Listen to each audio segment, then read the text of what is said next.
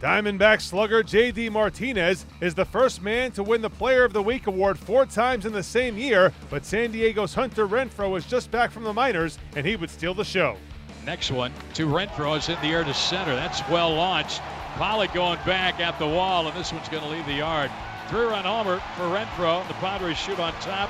3-0 here in the opening inning. Well, we just got done mentioning the power that he's got. He didn't pull this ball. He went straight away center field, and it was gone by plenty. 3-1 pitch, and a drive to deep left center. That's another long home run for Austin Hedges into the Diamondback bullpen.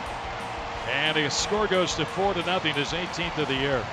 Boy, that was no doubt about that one. As soon as you heard the sound, you knew it was gone. Big, powerful cut. And that ball went a long ways over the fence. Has his sign from Hedges, a pitch. Swing and a shot to center. Margot on the run. Dives and made the catch. And he prevented this game from being tied with that diving grab in center field to Rob Descalzo and end the inning. That would have scored both.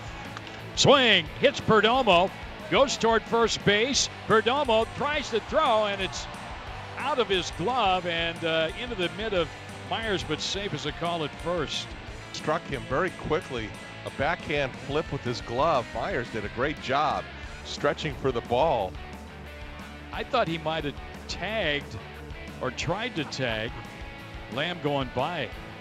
Headphones back to New York. Oh, they called him out at first base. Yeah, that was a great play by Myers to do that because he stretched all the way out.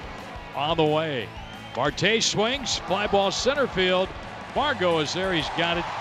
And the Padres hang on to win this game. 4-2 our final here in San Diego. So Arizona falls into an early hole and is unable to recover. Patrick Corbin loses for the second time in 3 starts. Here's the D-backs manager, Torey Lovello. That kind of broke the game open in the first inning, but I thought he did a good job after the solo home run in the second to settle down a little bit.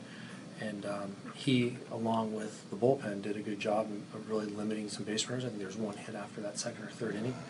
And offensively, we just couldn't play catch up. I felt like we built some innings. We had some good situations where the right guys were up at the right time, and we just didn't execute.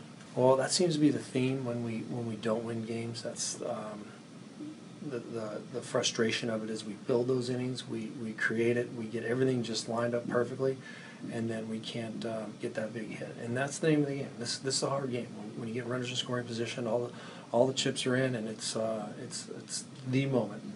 And you know, we're just not executing right now, and it's frustrating for all of us, and we'll get after it tomorrow. The Diamondbacks will try to even up their series at Petco Park on Tuesday night when Zach Godley makes the start.